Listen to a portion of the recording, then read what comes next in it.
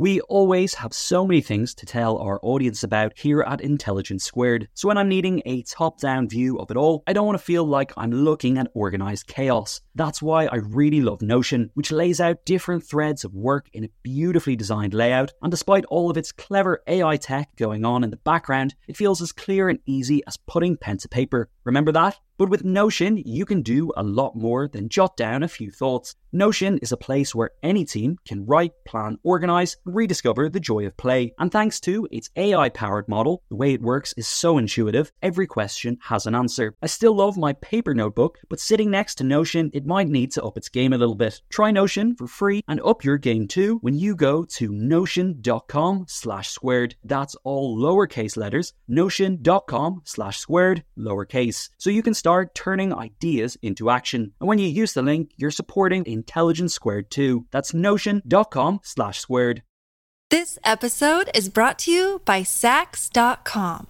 At Sax.com, it's easy to find your new vibe. Dive into the Western trend with gold cowboy boots from Stott, or go full 90s throwback with platforms from Prada. You can shop for everything on your agenda, whether it's a breezy Zimmermann dress for a garden party or a bright Chloe blazer for brunch. Find inspiration for your new vibe every day at Sax.com. Hi everyone, Connor Boyle here. Just a reminder, you can take your Intelligence Squared experience deeper with Intelligence Squared Premium. You'll get an ad-free feed, 1 early episode per week, 2 bonus episodes per month, discounts on Intelligence Squared Plus, priority access to our live in-person events, and access to our premium monthly newsletter. Sign up at iq2premium.supercast.com. Thanks for all your support. Welcome to Intelligence Squared. I'm Connor Boyle. Coming up, Justine Picardie, the author, fashion writer, and former editor-in-chief of Harper's Bazaar, discusses her latest book, Miss Dior, which reframes the story of the famed French fashion house, looking at the life and influence of Christian Dior's sister, Catherine.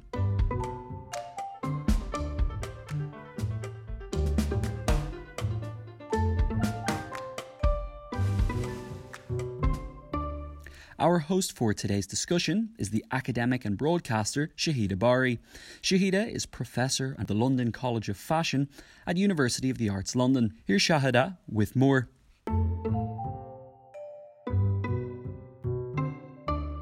Dior is a name that resonates with glamour, elegance, and luxury around the world.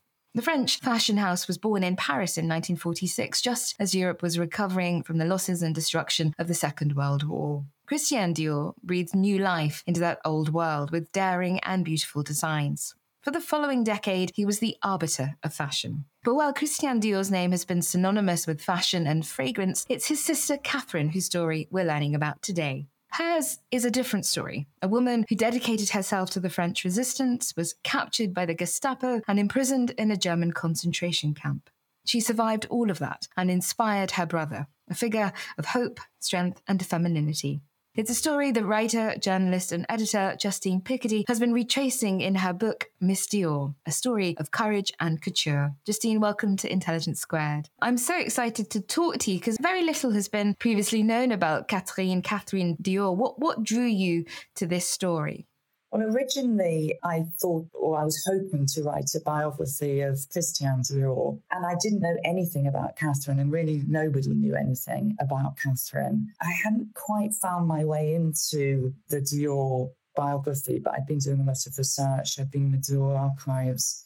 And then I was sitting in what had been Christian Dior's garden in the south of France, in rural Provence, up in the hills of Provence. And I was talking to one of the Dior archivists, and he mentioned for the first time Catherine Dior, Christian's younger sister, and he said that Miss Dior, the perfume that had been was Christian Dior's first scent, who'd launched it at the same time as his debut collection, The New Look, was named in honour of Catherine, and that Catherine grew the roses for this perfume, and that her rose meadows were still very close to Christian's home and garden where we were sitting. And then he said, almost as if by way of an afterthought, And Catherine was in the French resistance and was deported to a concentration camp. And I was so astonished to hear this. I mean, I was astonished in so many ways, but I said, why has nobody talked about this before? So I became determined to find out more about Catherine, but the book is not Miss Dior, the title of the book. It's not just about Catherine Dior. I mean, the book does tell the story of Christiane as well as Catherine, but I think it's impossible to write about Christiane Dior and to understand Christiane Dior without understanding his relationship with Catherine. That becomes apparent in the book as we read along. Can you tell me a little bit about your research process? You mentioned leafing through the archives at Dior, and also the book begins in the gardens of Christiane Dior's chateau in Provence, as you also mentioned. So how did you research this book? How did you go about filling in the blanks that are Catherine's story? Well, whenever I write, and this is my 6th book, I always try and spend time in the places where the people I'm writing about have lived. Obviously, my starting point was the Dior archives in Paris, but there's a Christiane Dior museum in Granville on the coast of Normandy, which had been the Dior's family home. So it was important, first of all, to go to the Dior archives in Paris, but then go to the family archives in Normandy. I mean, as a writer, I love archives. I think there is something, well, first of all, so important about going to primary sources, to pick up a piece of paper with handwriting on it or a sketch on it, where even though people that wrote letters or drew pictures might now be dead, the pen and ink remains.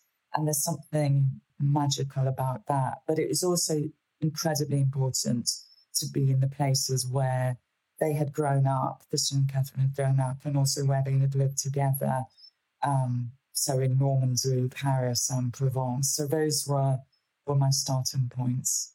Can you tell me a little bit more about how they grew up, where they were raised, and what their family life was like? Yeah, I mean, they were born into a prosperous family in the early 20th century, what was known in France as La Belle Époque, the beautiful age, or in America it was known as the Gilded Era. But it's a golden age. It's the era before the widespread trauma of the First World War, and then the Wall Street crash, the Great Depression, and the Second World War. And their father had inherited the family business, which was a fertilizer business. He'd inherited that. And the Dior family at this point was synonymous in the 19th century with the stench of guano, which is penguin poo, basically, which they imported to France and then turned into fertilizer, agriculture and horticultural fertilizer. And so they were a prosperous family, and their oldest brother, actually, who was quite a lot older than them, fought in the First World War. And after the war, just a series of personal traumas happened to the families. So their other brother developed schizophrenia, and this was a time when there was no treatment, and he was institutionalized. Then their mother died of septicemia when Catherine was just 13. And then their father lost all his money in the aftermath of the Wall Street crash. So they went from living in, bourgeois comfort and prosperity in a big house with a beautiful garden. And then everything fell apart. And their father, for obscure reasons, ended up, I think, just to escape the humiliation of having lost all his money. And he also was grief-stricken after the loss of his wife and the illness of his son. He ended up in this tiny little small holding in a remote part of Provence, but that was in the centre and still is of the rose-growing area. And Christiane, at this point, had actually also suffered because of the Wall Street crash. He had set up his first business, which was a modern art gallery, and he'd shown great aesthetic judgment and taste. He was showing artists like Dali and Picasso, but again, in the aftermath of the crash, nobody wanted to buy modern art or surreal art. So then he had to earn a living, and he taught himself to do fashion illustrations, first of all, which he sold to newspapers and magazines, and then he sold them to couture houses. And as soon as he was able, he sent for his younger sister, Catherine, to go and live with him in Paris. Catherine had been living with her father in this very remote part of Provence. So she went to live with her brother in Paris, and he got her a job in the couture industry in the 30s in what was known as a maison de mode, selling accessories and gloves and hats. And she also became his first model. So in the Dior archives, I found pictures of Catherine, modeling her brother's first creations. But this was before he was famous. I mean, he hadn't set up his own couture house. He was a freelance designer at this point. But they had a life of kind of bohemian freedom together in Paris at this point.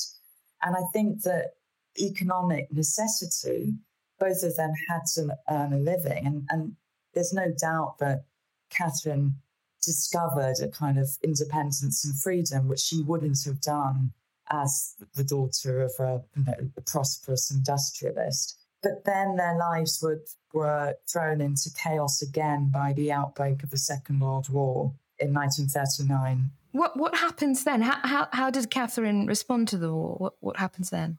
Christian joined the French army, but France fell very rapidly with the invasion of the German troops. France capitulated and was occupied very rapidly. And Christian, was fortunately for him, was not taken a prisoner of war, and he managed to make his way back to their father's little home in Provence, as did Catherine.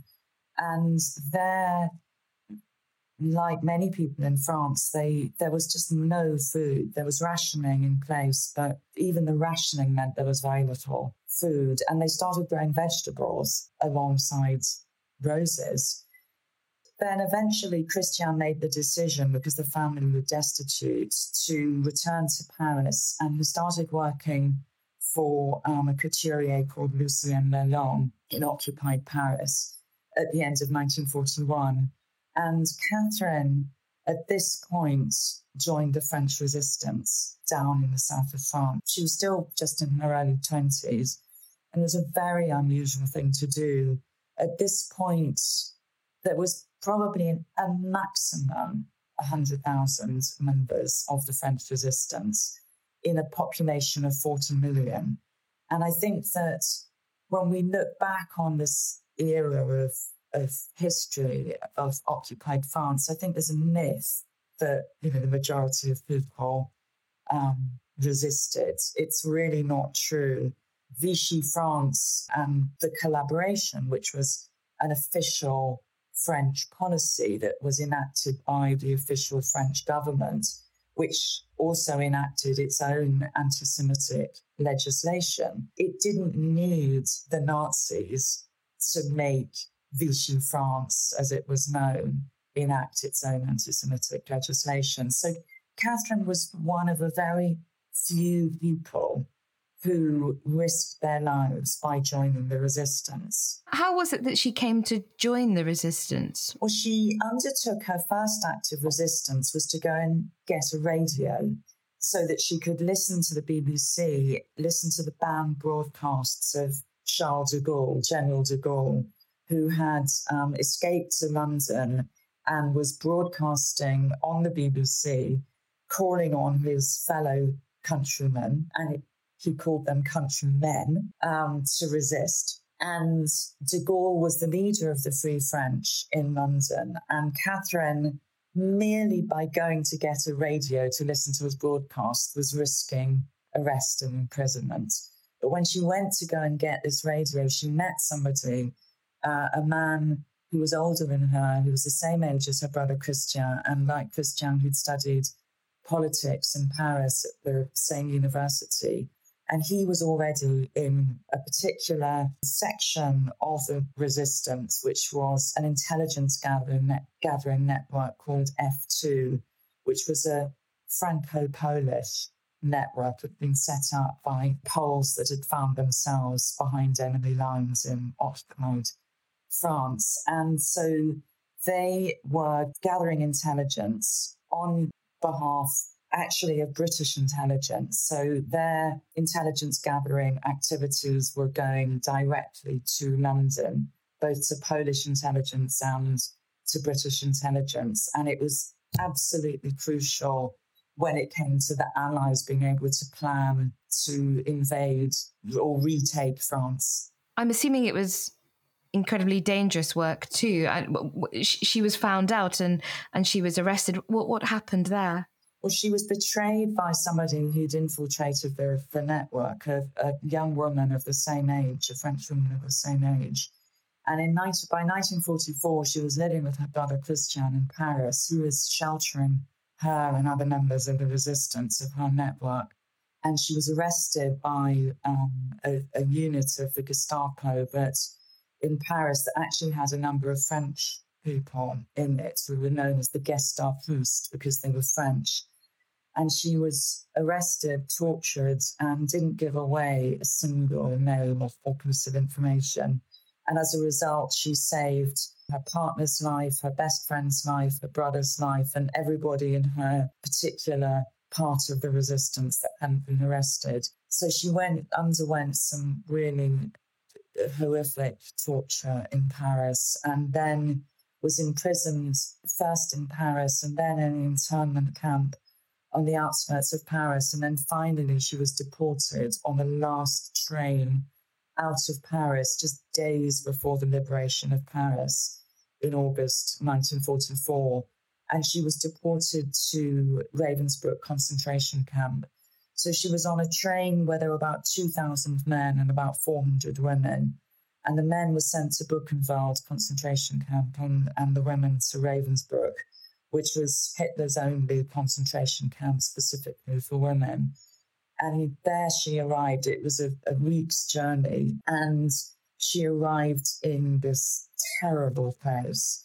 And I knew in order to research the book that I would have to go to Ravensbrück myself, which I felt a kind of real reluctance to do so because it's such a dark part of history. And again, even though I'm half Jewish and there were people on my father's side of the family, his extended family, who died in the Holocaust, I had never heard of Ravensbrück. I didn't know there was a place specifically for women. And it's interesting, when I told people that I was researching this book and, talking about Christiane Catherine Dior and Catherine being deported to a camp, it's astonishing how many people would say to me, oh gosh, we didn't know that Dior was Jewish. There was this assumption that the only people that were deported to camps were Jewish. But in fact, that's not the case. That there were people at Ravensbrück from many different countries, including there were British women there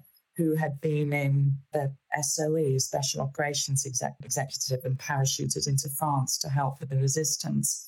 There were members of the Czech resistance, of the Dutch resistance. There were a couple of Americans there that had been helping the resistance in France. And there were Polish women, Russian women, and there were German women who had also, resisted the Nazi regime. So there were many different nationalities. And Ravensbrück was a place, there was a gas chamber there, but they used also something called extermination through labor. So slave labor. And Catherine was used as one of many, many thousands of slave laborers. And she was moved first from Ravensbrück to 3 different sub-camps where she was used as a slave laborer. Each time I went, there was really nobody else there. So unlike Auschwitz, which really is a place of pilgrimage, Ravensbrück, although it has a very good archive and a very powerful memorial site and museum, it's really not widely visited. There was one French woman who was still alive who I talked to, and there was one Hungarian Jewish woman who Catherine had met. who was just 14 at the time.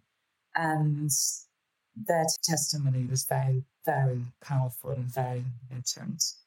And so those chapters in the book come both from my archival research, going to those places, and also talking to those two survivors.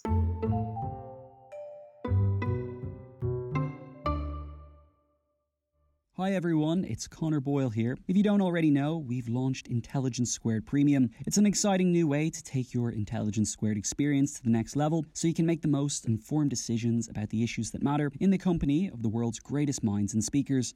Crucially, it lets us produce even more amazing podcasts for you, as well as running some more live events and big debates. This is now available on all podcast players, including Spotify, for just $4.99 a month. Sign up now at iq2premium.supercast.com. That's IQ, the numeral 2, premium.supercast.com, or see the link in the description. Thank you for all your support.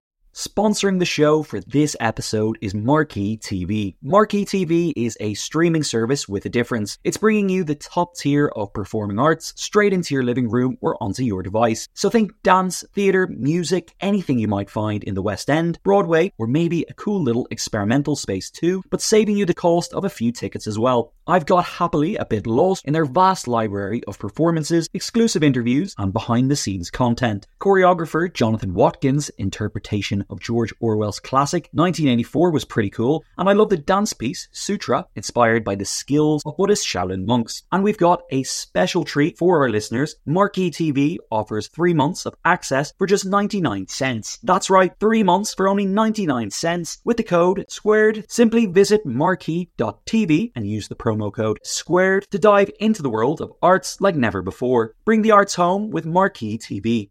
The events calendar is filling up here at Intelligence Squared, and to create each one, we obviously rely on some brilliant guests and onstage talent. But behind the scenes, there's also a producer, a production team, and the budget in the mix too. You've got to keep an eye on all of that stuff in one place. NetSuite is the #1 cloud financial system, bringing accounting, financial management, inventory, and HR into one platform, slashing manual tasks and errors. And you can cut the cost of maintaining multiple systems because it's super easy to get started. NetSuite exists in the cloud, you see, no hardware needed, so you're cutting IT costs too. That's why over 37,000 companies have already made the move. And now, by popular demand, NetSuite has extended its one-of-a-kind flexible financing program for a few more weeks. Head to netsuite.com/squared. That's netsuite.com/squared. netsuite.com/squared.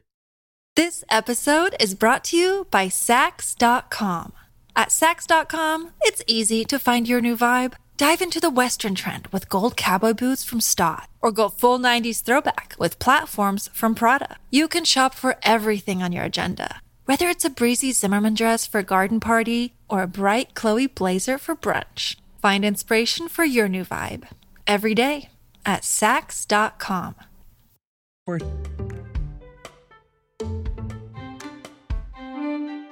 That's remarkable, isn't it? Piecing that story together seems like such powerful and important work. You said earlier that Christian was fighting during the war. What was happening to couture during the war? What was the state of fashion during the war and then after in the years of recovery? Well, initially the couture houses closed, so when war broke out, and then they reopened. And there is a myth really about the couture industry in Paris, that it was just, the German occupiers, the Nazis, that were buying couture for their wives and girlfriends and mistresses. And it's true, Goebbels, loved luxury, buying couture. But in fact, there was also a very healthy couture market, because wherever there is war, there is money. And there were black marketeers, there were collaborators that were making a lot of money. And so there were French buyers of couture. At the end of the war, really the French economy, as the economy right across Europe, was in ruins. And the infrastructure of Europe was just devastated because of bombing, trains, factories, harbours, everything was in ruins. But the couture industry had survived. And when Christian Dior made this really radical decision to set up his own couture house, I think that it had a lot to do with Catherine's return. So Catherine astonishingly survived and returned to Paris after the end of the war, so May 1945, and Christian was there to meet her at the train station, and he was so shocked he didn't recognize her, obviously because she was emaciated, her head had been shaved. But she did recover, and physically she recovered first by going to their home in Provence. There's a letter that she wrote in the period saying that, just to be in the sunlight and see her beloved roses again helped her recover. But then she needed to earn a living, and she was awarded a license to deal in cut flowers. So she became a wholesale florist in Paris, and she lived with her brother, who at this point was still working for the couture house of Lucien Lelong. But it's at this period that he begins to conceive of what he calls a flower woman, who decides to launch a scent in honor of Catherine, which he will call Miss Dior, and the main ingredients are the roses from Provence that are from their own rose fields in Provence. But he also decides he's going to launch his own small couture house, and that after the ugliness of war, he wants to design something hopeful and beautiful, which is a very remarkable and radical thing to do. It really does revolutionize fashion overnight. There's very few moments where you can say that in fashion. I mean, it happens maybe less than once in a generation. Sometimes it will take several generations for fashion to be revolutionized. And you see it with Chanel and the little black dress, which happens at the end of the First World War and after the darkness of the First World War and the first global flu pandemic, where literally everybody is wearing black as the color of mourning. And Chanel launches Chanel No. 5 in the little black dress, and that becomes associated with the Jazz Age, with modernism, with female independence. And then 25 years later, you see Dior doing something as radical and remarkable, which is when clothes are still being rationed, when fabric is rationed, when there's still austerity. Dior creates this incredibly romantic look. And he actually calls it La Corolle, which is the French for part of the flower. Carmel Snow, the then editor of Harper's Bazaar, calls it the new look, and everybody else starts calling it the new look. And it looks new because it uses a lot of fabric, it's very romantic, and it's also, everything is very softly padded. So the hips are padded, the bust is padded, the shoulders are softly padded. And I think that this arises directly because Catherine and women like her were so shockingly thin when they returned that Dior, whether it's subconsciously or not, is designing clothes that are both softly padded, but also it's almost like a sort of act of architecture. It's by creating this soft padding, it's like creating a sort of safe, soft place for his sister. And in every single collection, he only survived 10 years before he died, too young of a heart attack. But in every single one of his couture collections, he would design something for his sister Catherine. Dior becomes synonymous with very beautiful party dresses and ball gowns, and Princess Margaret's, famous 21st birthday dress, the dresses for, I suppose, as it were, a young princess. But he is also in every collection, he's doing clothes that grown-up women can wear. So there's always a jacket, a skirt. And I think those are the kind of clothes that he's making for his very independent sister. Catherine who never marries. She remains with her partner, who she met in the French Resistance. They never marry. She remains Miss Dior for the rest of her life. She continues to earn her own living, first as a florist, and then she gives that business up, and as a rose grower. And she continues to grow the roses that are used for her brother's perfumes. And she carries on working until she is 90. And she dies of old age. She dies gently in her sleep, but having brought in her final rose harvest, which she does, and then she dies 1 June. A very, very principled, independent, idealistic, astonishingly strong woman, but whose story was never told, partly because there became such a taboo in France, right from the time of the liberation of Paris, to not talk about how widespread collaboration was. So I think that General de Gaulle, had to make a decision with the liberation of Paris for France to be unified. And the way to do that was to sort of this myth that really begins with the liberation of Paris, when de Gaulle gives this famous speech when he says, France has been martyred, but France has liberated itself, the whole of France, le tout France. So this myth is born that everybody resisted, nobody collaborated, and everybody has to be unified together. And that means that the stories of women like Catherine become largely forgotten. You describe her as a spectral presence throughout the writing of the book. And in fact, the word discreet is used often to describe her. Do you think that she, and as you describe the later part of her life, it's quiet? Is that deliberate on her behalf? That she didn't leave a written record because she thought no one was interested, or that she was seeking the protection of that obscurity, that quietness? Well, I think that it was a combination of things. I mean, I think that for her, the way healing for her was through the garden. She'd inherited a love of gardening from her mother, as did her brother. And for anybody that loves gardening, as I do, there is so much solace in, literally your hands in the soil being grounded. So I saw her medical records are part of her records in the Resistance archives.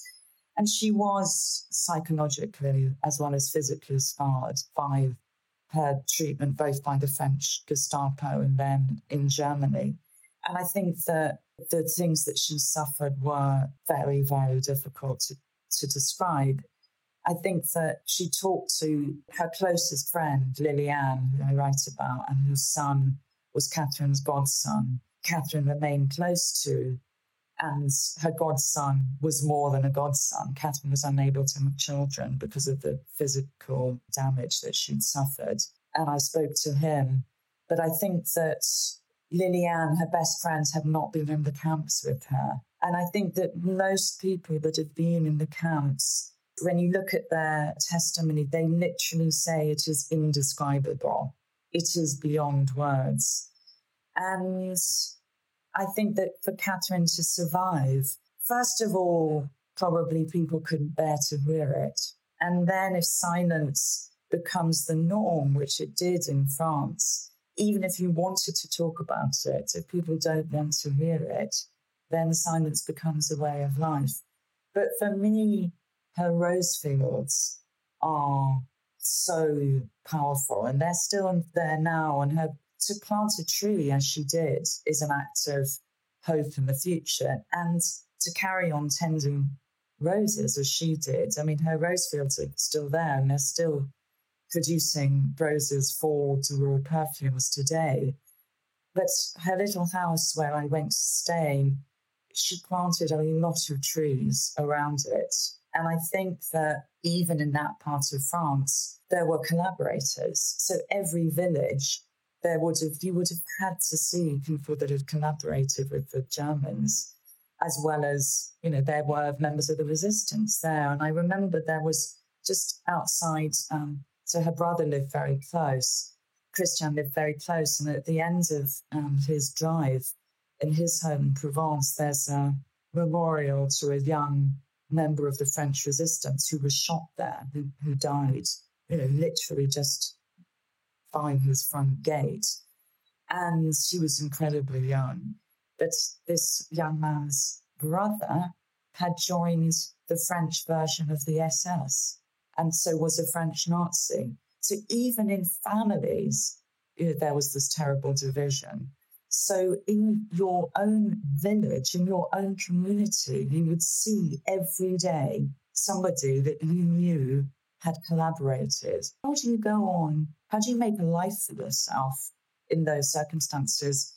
As we know from the story of Primo Levi and others, many people that survived the camps then killed themselves, or their physical or mental scarring, both physiological and psychological, would mean that they might not, live as long as they might otherwise. Catherine lived a long and meaningful life in truly remarkable ways, but still, it would be wrong to say that her experiences have not left her profoundly scarred. Thank you, Justine, for telling us Catherine's story. That was Justine Picardie, author of Miss Dior, a story of courage and couture, which is now out in paperback. You've been listening to Intelligence Squared. I'm Shahida Bari. Thank you for joining us.